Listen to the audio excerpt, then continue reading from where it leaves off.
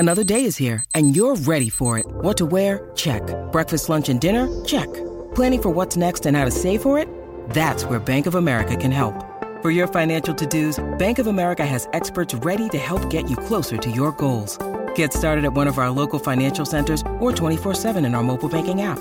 Find a location near you at bankofamerica.com/talktous. What would you like the power to do?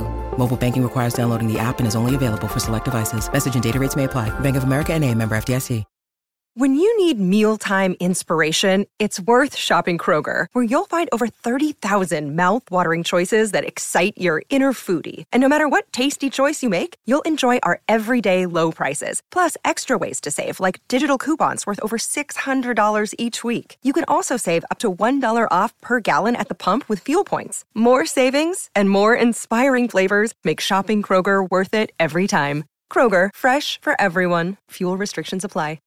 At Discount Tire, we know your time is valuable. Get 30% shorter average wait time when you buy and book online. Did you know Discount Tire now sells wiper blades? Check out our current deals at DiscountTire.com or stop in and talk to an associate today. Discount Tire. Let's get you taken care of. Crazy ways are evident in the way you wear your clothes. If I stay with you, girl.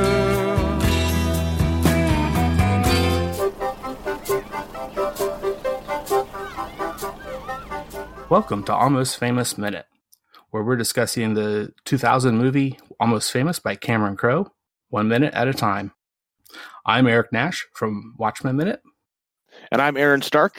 I am a public speaker and motivational speaker who, I try to spread positivity everywhere. And I'm Rory M. Spence from Dog Care Presents. Hey, welcome, guys. We actually had Aaron on last week. He's our co-host for these 2 weeks. And Rory, glad to have you with us today and hopefully the rest of the week here. Yeah, glad to be here. Thanks very much for having me. You were our first for old Watchmen Minute. You're our first guest way back then. Yeah, I know. It's a long time ago now. It sure was. All 186 minutes, too. And with a long podcast. With the hiatus we had, we were well over a year, essentially. So great. This is wonderful. Our second week here on Monday for minute 4 of Almost Famous. Absolutely. So minute 4 starts with more 60s California street scenes and ends with a conversation between William and Elaine while she's cooking a meal and a young woman looks in the window. Ooh, sneaky. Yeah, so I was just recently in California, and those street scenes look really similar to what it still is like now, actually. Yeah, wow. Little tiny shops all around the corner of the beach. And the San Diego, even, you're saying, yeah, right? Yeah. I remember seeing that on Facebook, yeah. Yeah, I was right on South Beach in San Diego, and it looked really similar to that. Even the style of clothing, like I brought my wife home a dress that looked really similar to what the mom was wearing in that scene. Mm-hmm. Yeah, that whole Christmas, like warm Christmas thing is totally foreign to me. Yeah, that is weird to me too. Yeah, it looks so strange every time. It's pretty weird to me too. I'm from the middle of the country in Denver, Colorado, and we don't have warm Christmases here. We have snow like 4 months of the year. Yeah. So we had snow last week. Don't know if you want to give away when we're recording, but in April, had a bit of snow here in Scotland. So it's not common, but unusual, and does happen. So yeah, warm Christmases look. I can't get my head around that Santa wearing shorts at all. But yeah, people on the coast actually do dream of having snow for Christmas. Yeah. Well, speaking so much of Christmas here right off the bat, I'll go into something I'll try to do, and this is the most the biggest kind of difference so far. There was a little, very small, couple things last week. But this is the biggest difference between the theatrical version and the director's cut. That's quite a bit longer, even more than, not that's long in the sense of the Watchmen director's cut, but it has almost twice as many extra minutes than the theatrical to the director's cut of Watchmen. But the big thing and it's called Untitled. Cameron Crowe's director's cut. It's this big tiff argument that she gets in with the guy. You see it just barely that there's this one guy painting the outside of a store on a window front. And he just has MERR so far at that point, but it's a few minutes later apparently, and he is putting in the letters X-MAS, and she gets into this big argument with him, saying that is not a word in the English language. It's either Merry Christmas or Happy Holidays, she says. Well, and I recently learned an odd fact about that actually is the X is an old way to legitimately write Christ. It was yeah, the Xmas back in the early days of forming the Greco-Roman language down in written form. They used the X to mean Christos, and so it was the shorthand way to say the name Christ. So actually, Christmas could actually have been written as Xmas at one time. The odd part would have been the mus. Actually, there would have been another symbol that would have stood for that. So that's the part that's actually out of place. It would have been something like XIV or some weird thing like that. Oh, wow. Yeah, I actually saw that scene when I was rewatching the film, so I must have watched that version of it and noticed it was gone here. But I think it's probably for the best that it's gone. I don't think it's entirely necessary. I think you get enough of her character from the upcoming minutes. Right. You don't need a bit extra of her just arguing with somebody. It's not even an argument. He just kind of accepts it and doesn't change what he's doing at all. It just sort of says, yeah, okay. And I actually like that it kind of keeps the thread of this minute here where we're in, where they're talking about literature and old classical ideas, and it seems like the mom's trying to more expand the son's sphere of influence and the things that he might be into, as opposed to always constantly being aggressive and browbeating, which her character becomes that later on for a time. But in the front, it gives us a good bit of compassion that there's still a lot of warmth and love in the mother-son relationship. Yeah, and I like how William seems genuinely interested in everything she's saying here. But also knowledgeable. Impressed, but he has read up on it and is able to come back with his own ideas and concepts from it. Shows that they've talked about this more than once. Well, yeah, and the very last thing we hear him saying is, "Tell me more about Livia," and that's this whole digression from what they were just talking about. It was To Kill a Mockingbird, and then there's this Livia thing, and I did look into that a little bit. If we can certainly talk about that now if you want, or hold off a few minutes if you want. Yeah, no, that's bit about that was she's the mother of Tiberius, Emperor Tiberius. Right. Yeah. I don't know much more than that, but what I've heard. Well, and even what's I think is said. Is it said? Does she reply back? Yeah, she killed everybody, so her son Tiberius could inherit, and we'll find out more on that. Well, go ahead.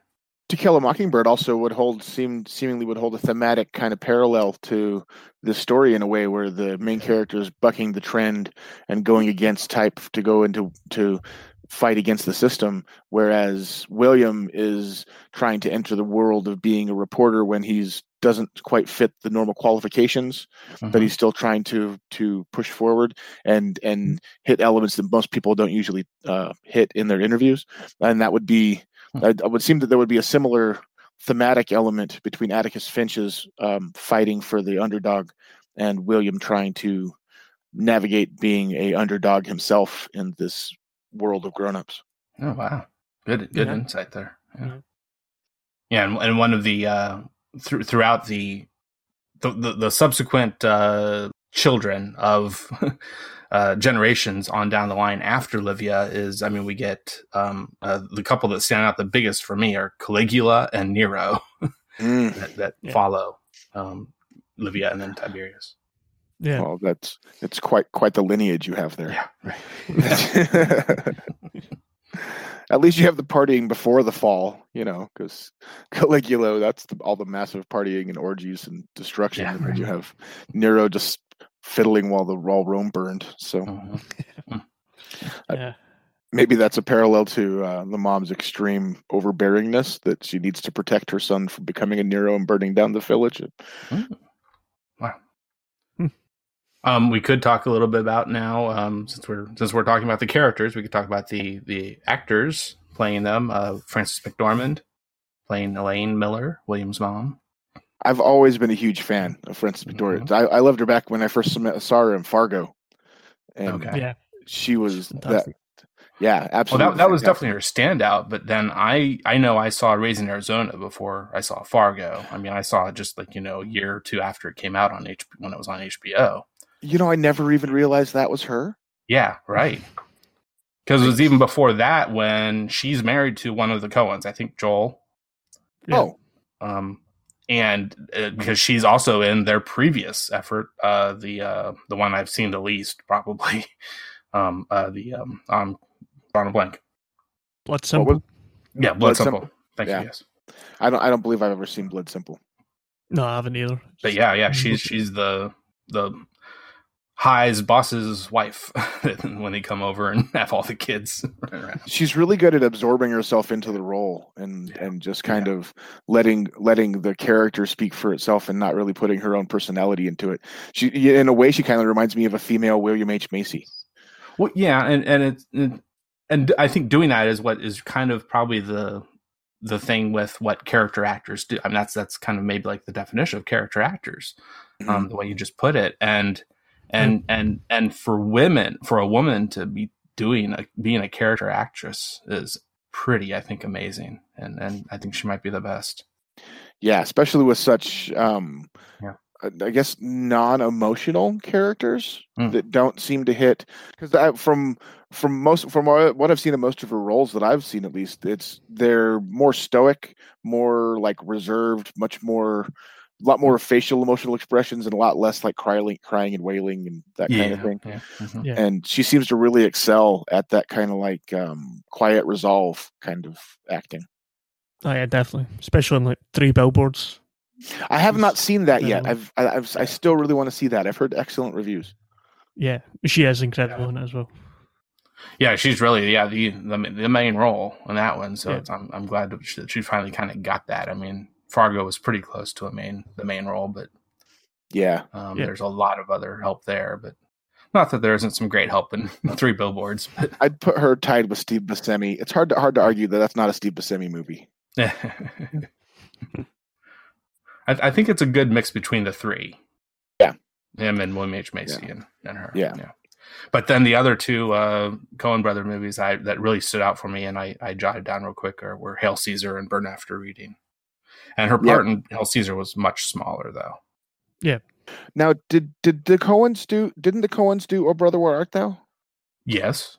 Yeah, that's my favorite Coen movie. Mm-hmm. So how accurate do you think this scene was to Cameron Crowe's actual life growing up? Ooh, that's a good question. So one we should continually be asking. I should be continually be asked. I'm going to take that. I'm going to. Well, the biggest thing I've found out recently is that his father was in his life, was around for, I think, a good while into his career and so forth after he grew up out of adolescence, and this is all we essentially see here in this whole movie. But the mother son and mother daughter relationship with William's sister is extremely important, and those 3 are definitely is what's I think it is pretty accurate. There's one bit of a change that I will definitely mention at the end of the movie. But I'd be glad to, off mic, we can talk a little bit about that, or unless you think you might want to come back on near the end. Just talk about it then. Well, Cameron Crowe's biography says that he did skip kindergarten and a couple grades in elementary school. So having these deep discussions with his mom and talking about literature and thinking about Atticus Finch, and that would seem to be pretty in line with what his real story would be. Mm-hmm. Well, speaking so much about him, so the young actor playing him is Michael Angarano. I actually was most familiar with him myself from Kevin Smith's Red State. He is in that. What character is he in? I love that. So have you seen it, Rory?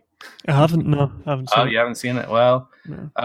there's three young guys, teenagers that are the main kind of protagonists. And yeah, he's. I think if I can put it to this way, without spoiling it, maybe for Rory, Aaron, is he's the last one Okay. to Okay. but yeah, but I was saying that for me, like, I kind of found out who he was. I kind of got a little familiar with all three of those young actors, teenager actors that Kevin Smith got for that movie. Found out a little bit about them, and then found out, oh, that's the kid from Almost Famous. And then and since then, I've gotten just more. I've fallen more in love with Almost Famous. So I've kept those two roles as being the highlights. But then he was also up for The Phantom Menace. right. Yes, That, I was. he was a very close contender at the end of casting for that Jake Lloyd ended up getting. Okay. Who hasn't had a pretty life. Yeah, and would probably have really wished that Angarano got that part. Yeah. Yeah. Yeah. I can see him playing that. I can see him in the role of Anakin. He also played, Big evidently, the lead role in a movie that I always kind of loved cheesily, Sky High, the superhero cheesy family comedy from Disney Channel. It was, I believe it was starred Kirk Douglas or Kurt Russell. Kurt Russell, not Kirk Douglas. Kurt Russell. Starred Kurt Russell as a teacher for a superhero high school. So yeah, he was in that movie as well. Well, and then there is the current TV show. I don't know if he's continued, if it's been a long running role on it. On This Is Us, he plays Nick Pearson. Oh, really? So I don't watch that, but yeah, I love This Is Us. That is a fantastic role. I had no idea that. you've been watching it. Yeah, I do. I watch it. I watch it every time. My family, we watch it every day or every week, and we cry. It's fantastic. One of the best TV shows in years, and that is a fantastic part. I had no idea that was the same actor. That shows a big range. That Nicky part in This Is Us has a lot of emotional depth to it. yeah. He plays a Vietnam veteran who is drug addicted, who was left in Vietnam by his brother, and then when they finally discover him, he's living alone in a trailer and is refusing help because he would prefer to be addicted. And I am familiar enough with the show that it has the flashbacks, right? So in the latter. It's in the he's in the flashbacks and in the present day. Like his flashbacks are Vietnam. Present day, they find him in the trailer. And so he plays both, and with that you see the range that he can do. The makeup of right. That's playing what I was going to say. Made a up 70-year-old. Yeah. Wow. Cool. Yeah. And we've also been talking a little bit about To Kill a Mockingbird so far. And the biggest thing I know there is that I kind of came across, and I'm not sure what other movies by Cameron Crowe they could be, but supposedly there are some other references that he's put in his other movies to Kill a Mockingbird. That wouldn't surprise me at all. Yeah. I'm not familiar with any of them. That would not surprise me at all. And I actually just did last night watch Elizabethtown for the first time, which is, I could see some similarities between this and that movie, but I definitely prefer this one at this point. So I'm glad I'm doing this and not that one of his. I've never seen that one. Yeah. I've never seen that one either. Yeah, I don't think many have. Any other thoughts on To Kill a Mockingbird and what they're talking about? Those characters? Boo.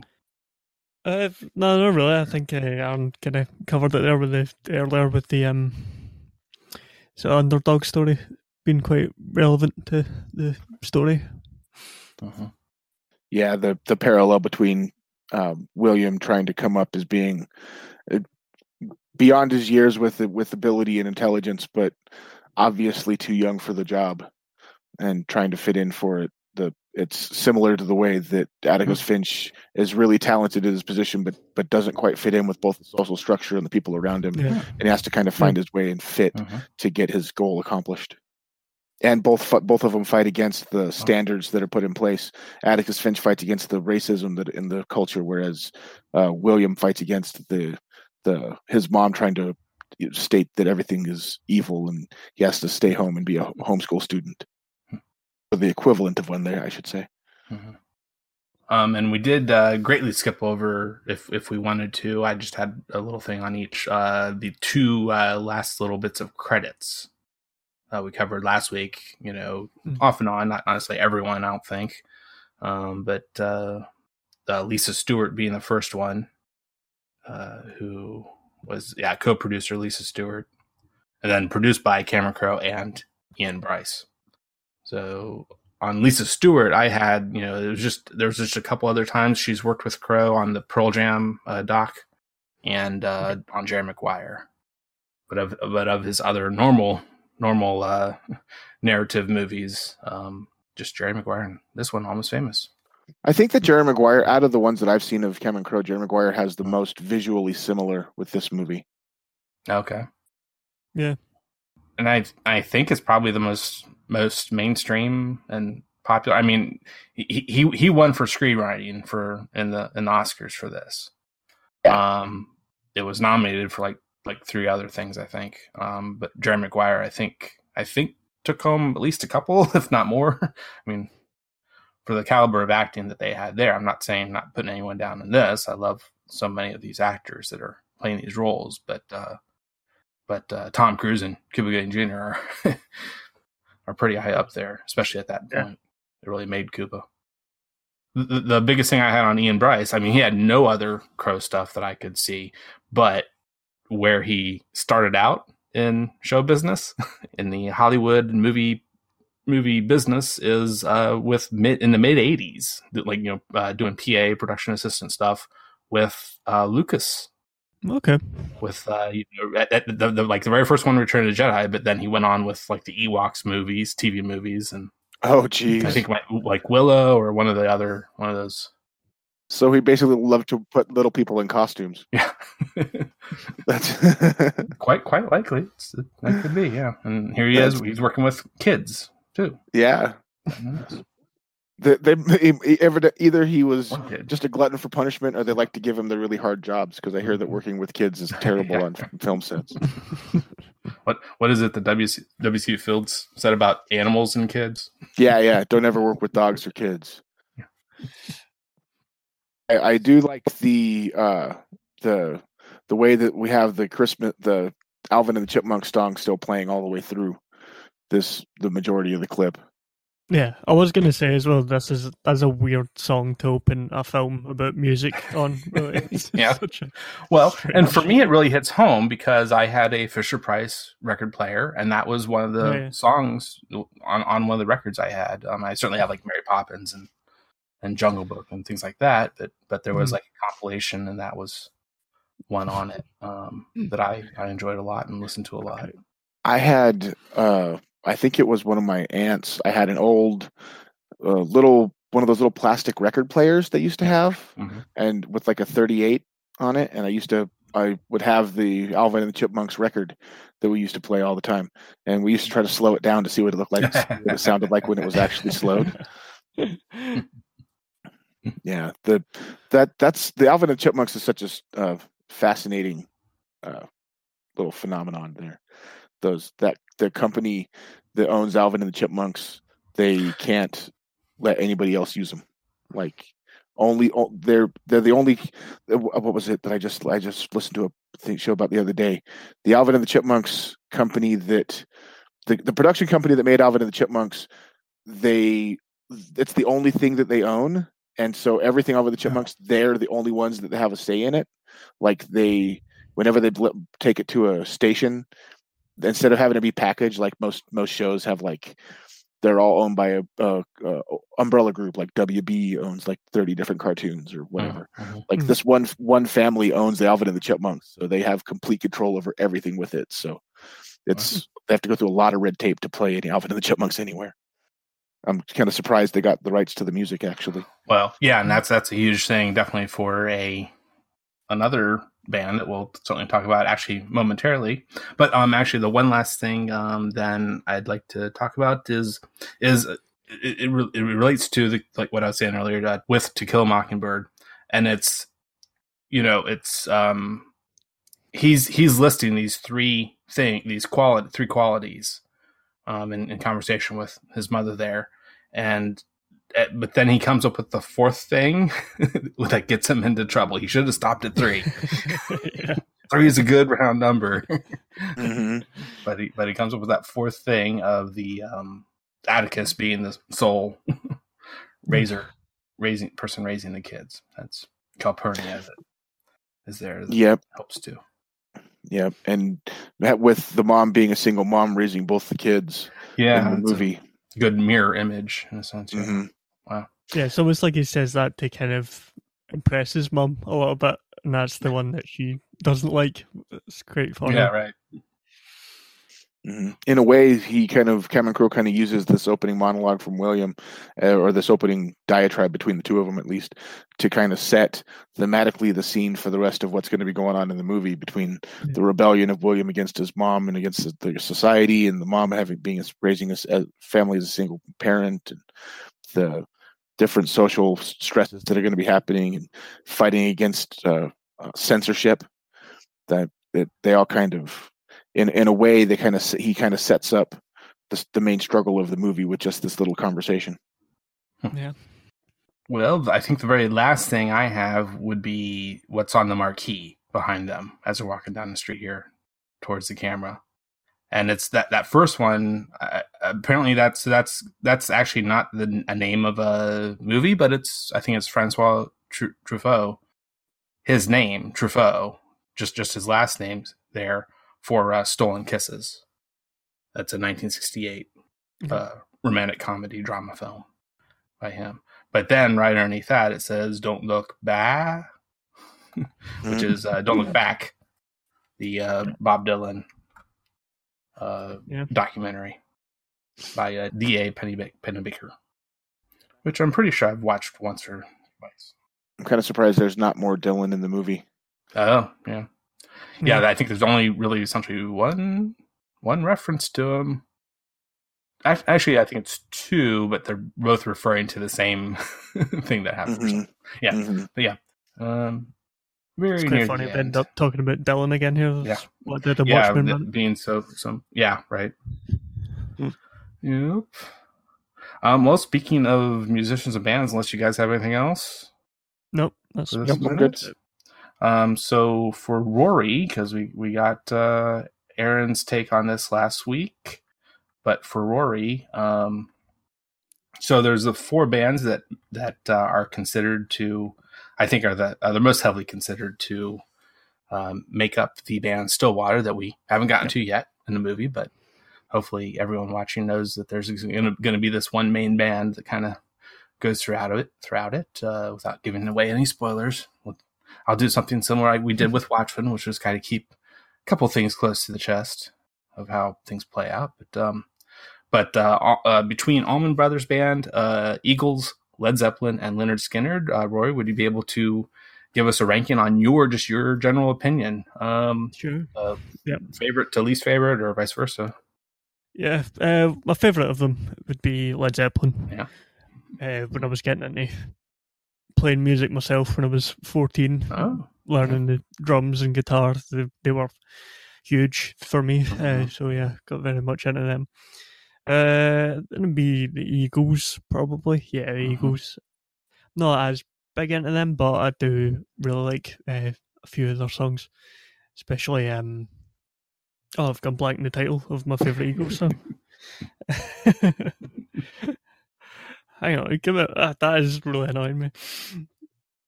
Take It Easy. I don't know how that escaped my mind, but Take It Easy, I love a lot. Yeah, also, since learning guitar and stuff, I play the banjo now as well, and it's got a great little banjo riff in it, which I love playing. So they'd be second, and then it's Lynyrd Skynyrd, I guess, because I don't know. I like a couple of their songs. I'm not as big into them either, and I don't really know much of the Allman Brothers at all. I know a couple of their songs, so I can't really put them any higher. Not that I dislike them, I've never gotten into them. Sure.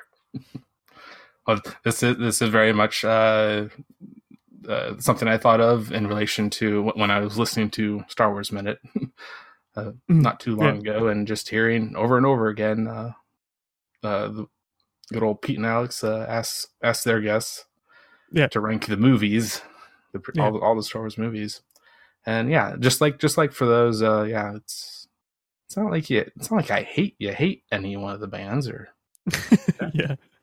who hates any of the movies besides Last Jedi? Some people, not me. I love Last Jedi. Yeah, I want to go on record just flat out saying that I actually think it's the best Star Wars movie since the original trilogy. I think that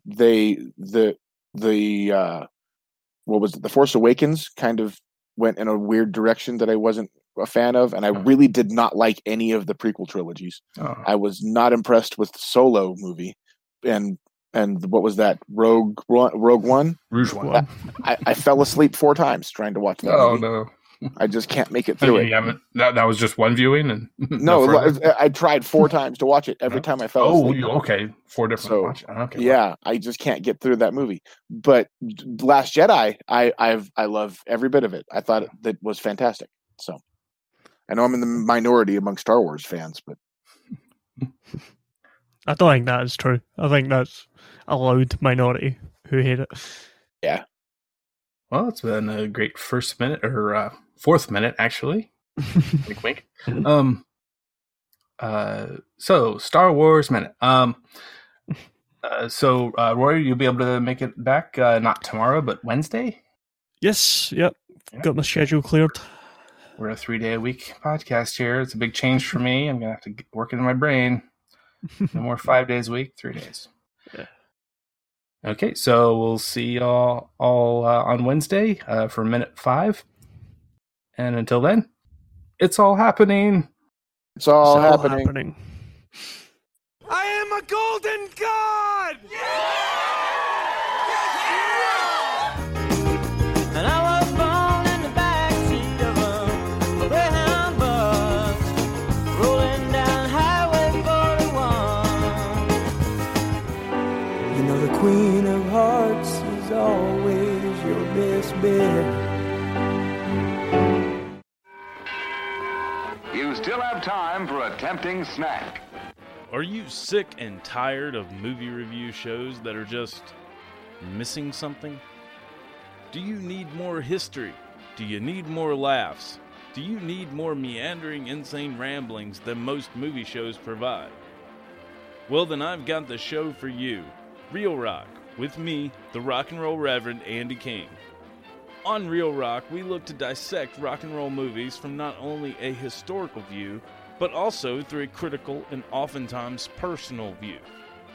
Every episode of Real Rock is a little different, with occasional parodies, sometimes special guests, and a lot of unhinged rants. So pass the popcorn, pass the vape, and hit the lights. We're going to the movies. Listen to Real Rock wherever you catch your pods.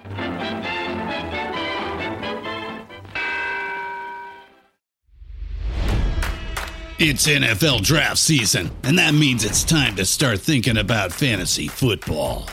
FantasyPoints.com features industry-leading experts and prognosticators using proprietary hand-charted data to help you score more fantasy points. FantasyPoints.com is the place to go for whatever kind of fantasy football you play. Whether you play fantasy football, daily fantasy sports, or do a little bit of everything, Fantasy Points has the meticulously researched content to guide you to victory. And why wait for the fall? Fantasy Points also covers the new spring football league, the UFL. Join the guru, John Hansen, Scott Barrett, Joe Dolan, and other massive names in the fantasy football universe with an exclusive offer. Use code Pantheon for 15% off any Fantasy Points package, including the all-in package with access to every article, tool, and data nugget that Fantasy Points has to offer. That's fantasypoints.com and code Pantheon for 15% off at Fantasy Points. Fantasypoints.com, code Pantheon. Score more fantasy points.